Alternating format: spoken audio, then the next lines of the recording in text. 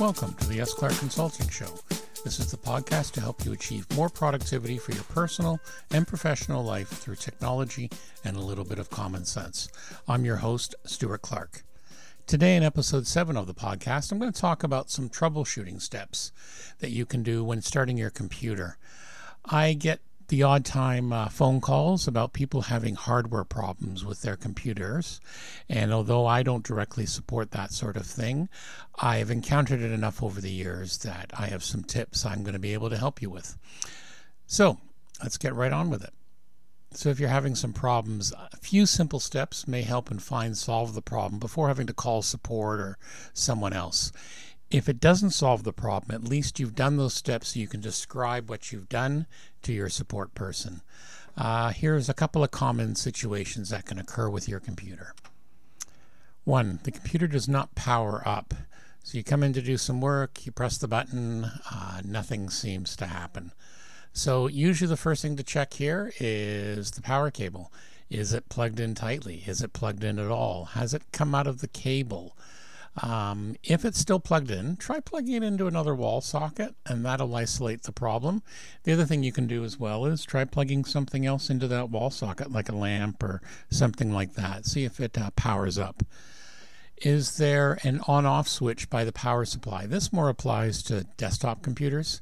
Sometimes it's easy when you've been moving it or whatever, you may turn it off, and please note this is different from typically the lit on-off button on the front of the machine. This is an actual switch, which will be in the power supply where the power cable comes in. So make sure it's in the on position. Check the voltage switch. Many power supplies are sometimes dual voltage, so they'll have a red voltage switch.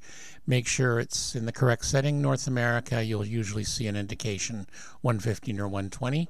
Make sure it's put on that. If it's not, it's just not going to power up. Do you have another power cable? Usually the same power cable that works for your external monitor will work for your external PC. Switch that out, see if that works. If that works, you know the problem's with the cables. Unplug any external peripherals such as printers or scanners, obviously except the monitor.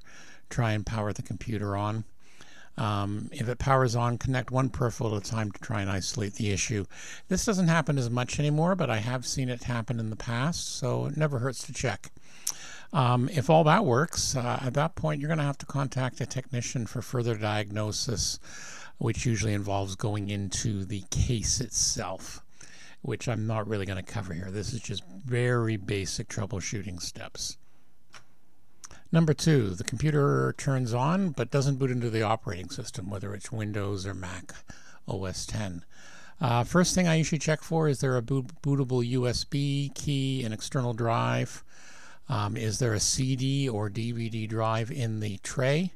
If so, the computer may be trying to boot from it, and if there's bootable sectors, it's going to try. So if that's the case, disconnect any external drive and USB keys.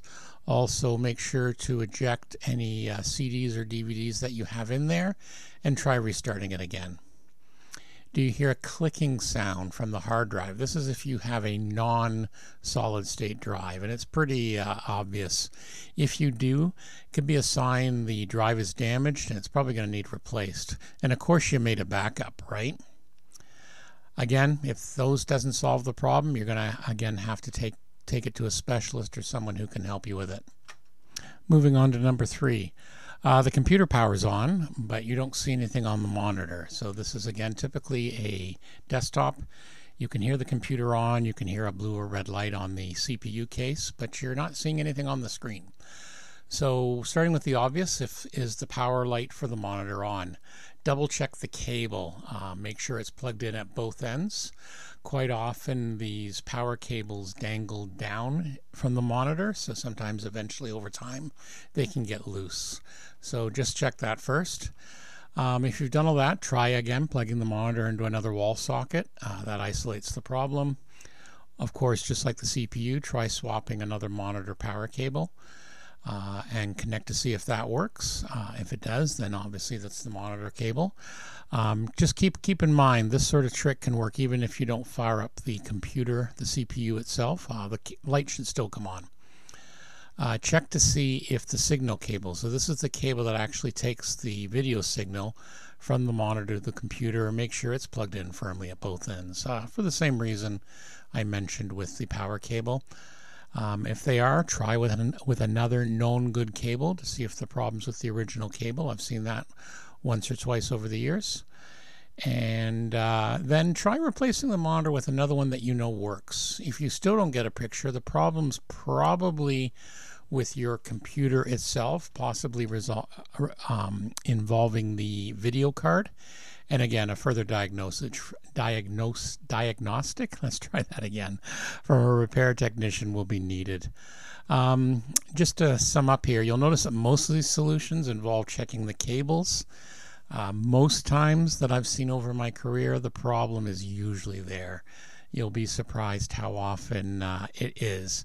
Particularly if you've been moving things around, it's easy for a cable to get loose and things like that. So just keep those in mind. And as I said, this is designed for just someone who's not comfortable opening up the computer. There's a few other steps one could do. Maybe at some point we'll do a separate tutorial on that. But if that doesn't work, you definitely want to contact someone who's more knowledgeable and who can have a look at it and get you back up and running. As usual, you should always have a backup before you take a computer to a service shop and stuff like that. And there's no point waiting for the computer to be broken before deciding you need a backup. You need to do that in advance. So keep in mind I can help you with that as well at sclarkconsulting.ca. Is there any other tips that you can suggest under this sort of topic with this sort of skill level? Let us know in the comments here, or of course we have the Facebook page.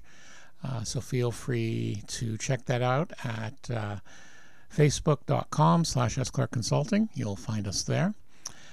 So as always, thank you for listening to this today. If you like what you hear, don't forget to subscribe via iTunes, Google Play. We're going to be adding some more ways to get it pretty soon.